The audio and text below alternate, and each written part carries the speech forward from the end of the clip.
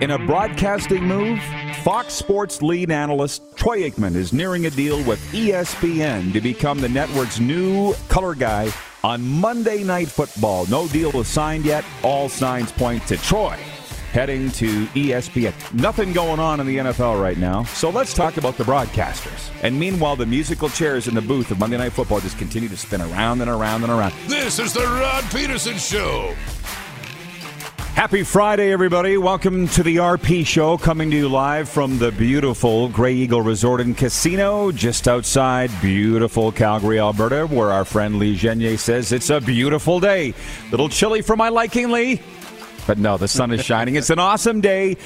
Darren Moose Dupont joins us here in the event center. We got some very exciting live guests coming up to join us over the next 2 hours. But I got to tell you, Moose, I'm so excited for this weekend. I'm like, get to the weekend. Tonight, Cougars versus Cougars at Mount Royal University or at the Flames Community Arenas. My hometown team versus my alma mater. That's tonight, hockey game. Yeah. Saturday night, Saskatchewan Rush versus the Colorado Mammoth. It's a road trip for us to go watch the Rush. And then Sunday back here to watch God's team, the Regina Pats, take on the Calgary Hitmen. And I got my hands on the Bedard jersey, this little puppy over my shoulder, signed, one of two. It'll be up for grabs in the Grey Eagle Celebrity Golf Classic this summer. Came down the elevator this morning with a couple of the Cougars, and they just were, ooh, they say you better protect that with your life. Oh, yeah. I said, I got a police escort coming. Don't worry about it. Security 24 hours on this thing. White gloves. Yeah, the white glove service, the whole thing. So it's life is good. How about you? Life is great. And just because I know you've looked it up, what's the weather in South Florida this morning? Oh, it was like 29 degrees Celsius. Why you got to go do that? But it's beautiful here. You're going to be there soon enough. Enjoy this for what it is. Very clear view of the mountains this morning. That's awesome. The exciting thing. Well, I mentioned the live guests. Two-time Olympic medalist John Cripps will be joining us from Pyeongchang and Beijing right here at Grey Eagle. My favorite Saskatchewan Rough Rider ever, Jeff Fairholm. Tell your friends. A lot of rider talk. Former Argo, too. Arizona star as well. He'll be with us an hour or two right here at Grey Eagle. And it's an interesting story. You know, I'll speed this up here, but growing up, I was a hockey fan and a baseball fan. They were number one and number two. But Jeff Fairholm came to my school, grade 10, 1988, as John Lynch would say, addressed us at the front of the classroom, and I said, this guy's cool. I'm going to be a Rider fan. He's what turned me on to the Saskatchewan Rough Riders. And then got a chance to meet him, and when they say don't meet your heroes because they'll disappoint you, Jeff Fairholm never did that. Really? He's a stud. I got a Fairholm jersey, so he's coming down here today, so that's going to be great. And also Stephen Stamp, Canadian lacrosse insider. There's a lot of things going on in Canada's national sport. Stephen Stamp is going to join us later on in an hour or two to talk about a huge weekend in lacrosse. Okay, can you hit the quick six show horn, please, Director Jordan? Thank you. I loathe when I got to switch my television from SportsCenter to CNN. I loathe turning it to CNN at the best of times. We're Fox News guys, right? But CNN was easier to find, and we're talking about Ukraine, we're talking about Russia, but this is a sports talk show. So I hate where news intersects with sports. I'd rather just stay over here in Toyland. Right. You know what I mean? Where our wars aren't real, you know? So the latest coming out of Russia from a sports perspective is, as of this morning, Russia was stripped of hosting the Champions League by UEFA, with St. Petersburg replaced by Paris, France, and Formula One dropped this season's Russian Grand Prix at Sochi, as the invasion of Ukraine drew punitive measures across the sporting world. Manchester United also dropped Russian state-owned airline Aeroflot as a sponsor, citing events in Ukraine after the company was banned in Britain on Thursday as part of sanctions. Now, where are we from? The Garlic Belt. We got a lot of friends that are Ukrainian. They're upset. They're saying they're taking this personal. I'm talking about Western Canadians that are seeing what's going on in their homeland. It's horrible. Worried about their families. I get all that. And so we're following that closely. And it just brought up my poll question today for Capital Auto Mall Universal Collision Center. Should Russia be banned from world sporting events? It's a yes or no question. And the last I looked on Twitter, 83% saying yes, they should be banned from world sporting events. Obviously, at least while this stuff's going down, I'm starting to think that I'd like to see them banned forever. I will reserve my comments any more than that on Russia or what's going on. I have opinions on Russia based on my interactions with Russians. I've had many over the years, but I don't want to Phil Mickelson myself, so I will stop there. Where are you on the answer of that poll? Yeah, I'm probably in the side to ban them. I first think about the athletes, and we've met a lot of them, and young men who have come over to play. Some are great, hockey. some aren't so great. Right, a lot of great people, obviously. And so it's unfortunate because they're not the ones deciding to pull the trigger on this stuff. But it starts at the top. If that's what your leadership is doing, then the consequences fall to everybody underneath. That's why you have leaders. So, yeah, I'm probably voting that they would be banned. Stick to sports, Peterson. Okay. So to point two, the Calgary Flames saw their extended win streak extinguished in dramatic fashion Thursday with a 7-1 loss at the Vancouver Canucks. JT Miller scored twice, including on a penalty shot. Elias Pettersson had 2 goals and a helper for the Canucks. Captain Bo Horvat scored twice, and Connor Garland also found the back of the net for his 14th of the year. Andrew Mangiapane had the lone tally for the Flames, who saw their franchise record 10-game win streak halted. Moose and I were driving home from the movies last night, and I said, there's the hockey gods for you. That's the hockey gods saying, you're a good team, but you're not the best Flames team. We'll let you tie the franchise record that's been set twice before, but we're not going to let you break it. Right? Yeah. And then you said to me, good point. Flames got to learn to win on the road, and they go into Vancouver and get thumped.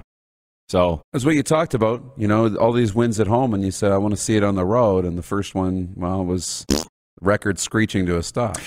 Auston Matthews scored his 35th and 36th goals of the year to take the NHL lead in scoring, and the Toronto Maple Leafs beat Minnesota 3-1. In Sunrise, Florida, Cole Sillinger and Justin Danforth scored 10 seconds apart in the third period, and Columbus beat Florida 6-1. Did you see Cole Sillinger get blown up on that hit? Yeah, people were sending it to me saying, what do you think, Rod? I say, it's a man's league. Keep your head up, Cole. Moving on. In Nashville, Michael Granlund scored the lone goal of a 4-round shootout, helping Nashville cap a night to remember by beating Dallas 2-1. It was a night to remember because they retired Pekarine's number before the game, number 35. In New York, Alexei Lafreniere and Mika Zibanejad each had a goal and a helper to help the Rangers beat Washington 4-1.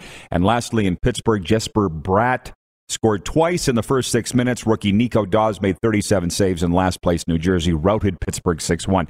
But it's a football Friday, so we're going to move on to point 3. News from the CFL. If you do a Google search, the only thing that'll really come up, well, there's a couple things, but one is the Calgary Stampeders re-signed Canadian defensive lineman Connor Magoo on Thursday. The 6'1", 249 Magoo of Medicine Hat, originally signed with Calgary on February 11th, 2020. He was selected by the Hamilton Tiger Cats first round, number 4 overall, in the 2017 CFL draft. There's Hall of Fame news with the Canadian Football League. I'll come back to that. Because we went off the air yesterday with somebody asking, Rod, how do you think the USFL will fare? What do they need to do to survive? Same thing with the XFL. And I thought, that's something that I would really like to sink my teeth into, but we don't have time right now. We were out of time.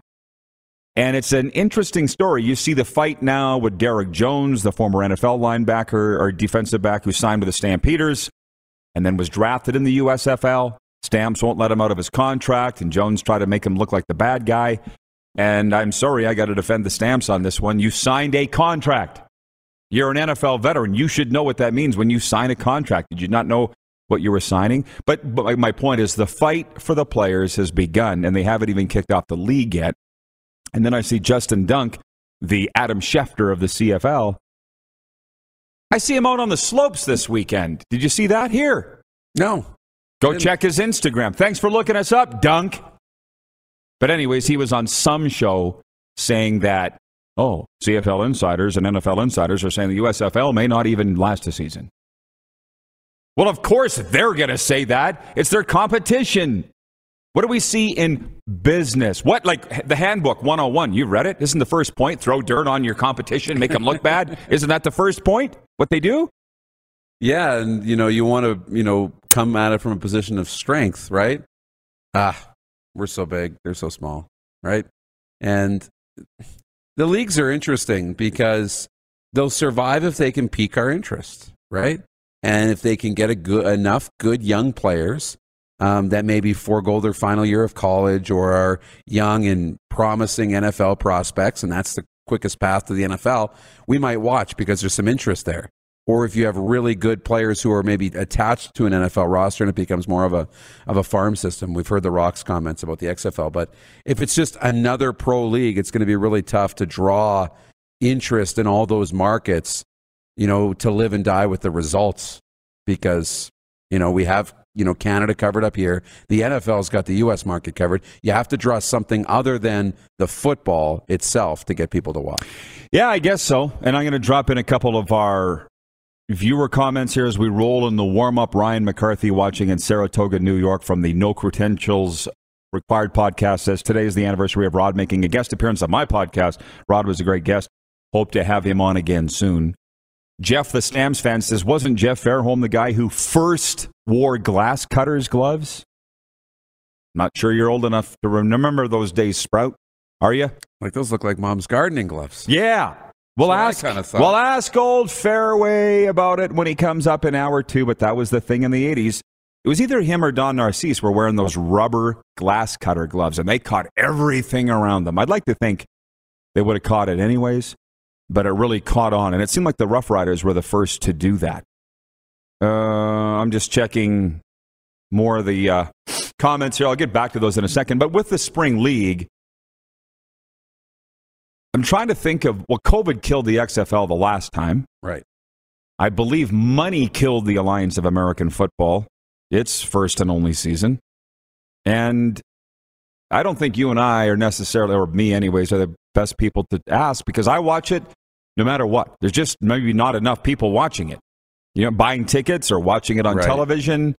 So you think it's a marketing thing, not necessarily a football thing. It's a marketing thing, and what are you, right? I mean, there's a ton of hockey leagues that we all love as hockey people, but at scale, the East Coast League, different junior leagues, are we watching all of those, right? But the leagues that get our attention from marketing dollars, from, broadcast, from fan attendance, the Western Hockey League, because the CHL, because it's the pipeline to the National Hockey League. Or in the, to take it a little further, NCAA has more attention than U Sports hockey because it's a faster pipeline to the NHL. So we watch and we take in that, right? And I know the U.S. college thing plays into it too.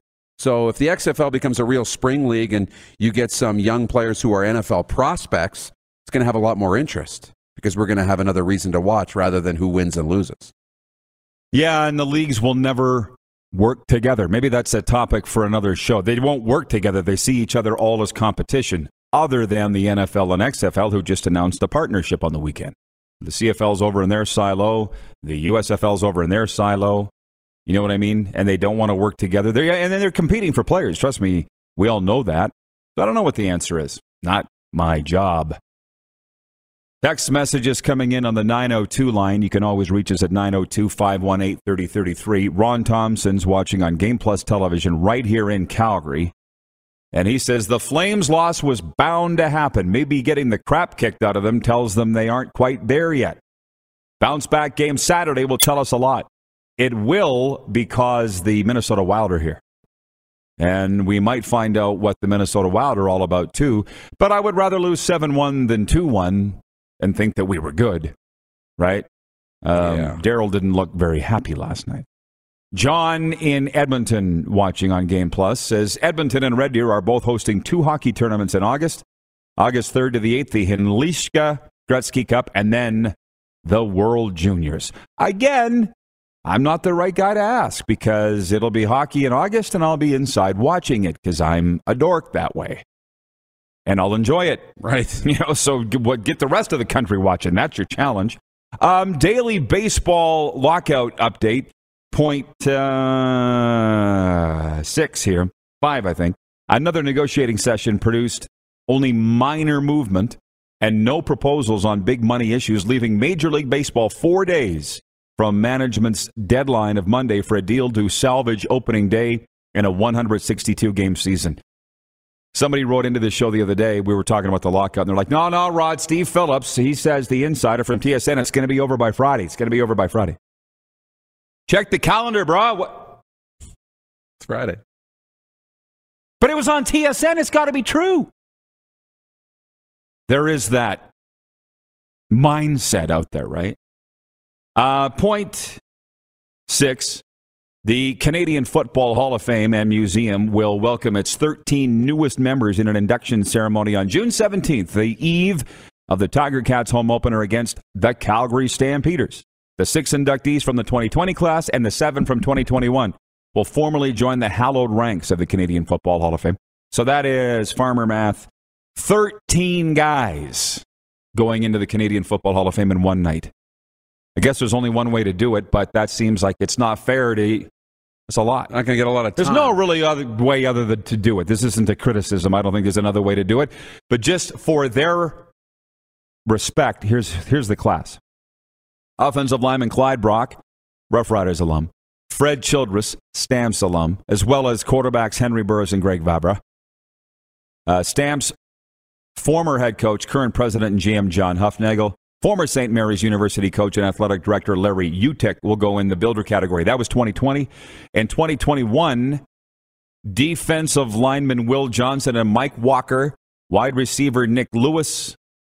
Is that a pun, wide receiver? Nick's wide, but he didn't play wide. How about that? Defensive backs are... That's good. He's a slot back. Right, he's a slot back. Defensive backs Orlando Steinauer and Don Wilson. In the builder category, the Canadian Football Hall of Fame will welcome former Montreal Alouettes head coach Marv Levy and the 6th commissioner of the CFL, Doug Mitchell. So that's a great night. Maybe we should make plans to be there. That'll be June 17th, the night before the Ticats and the Stamps kick it off, in a rematch of the 1999 Grey Cup. So congratulations to those guys, and I think a good move for doing it. We'll kick around these topics and more when we come back. John Cripps on the way, 2-time Olympic gold medalist from the bobsleigh. Jeff Fairholm, my favorite Rough Rider ever. He's coming up in hour 2. And lacrosse insider Steven Stamp. You are watching on Game Plus TV, YouTube Live. And, of course, if you ever miss the show, you can catch it on Stitcher, Spotify, Apple Podcasts, or wherever you find your favorite podcasts. Head to youtube.com/The Rod Peterson Show now. You gotta subscribe. Click the subscribe button for all the content you may have missed.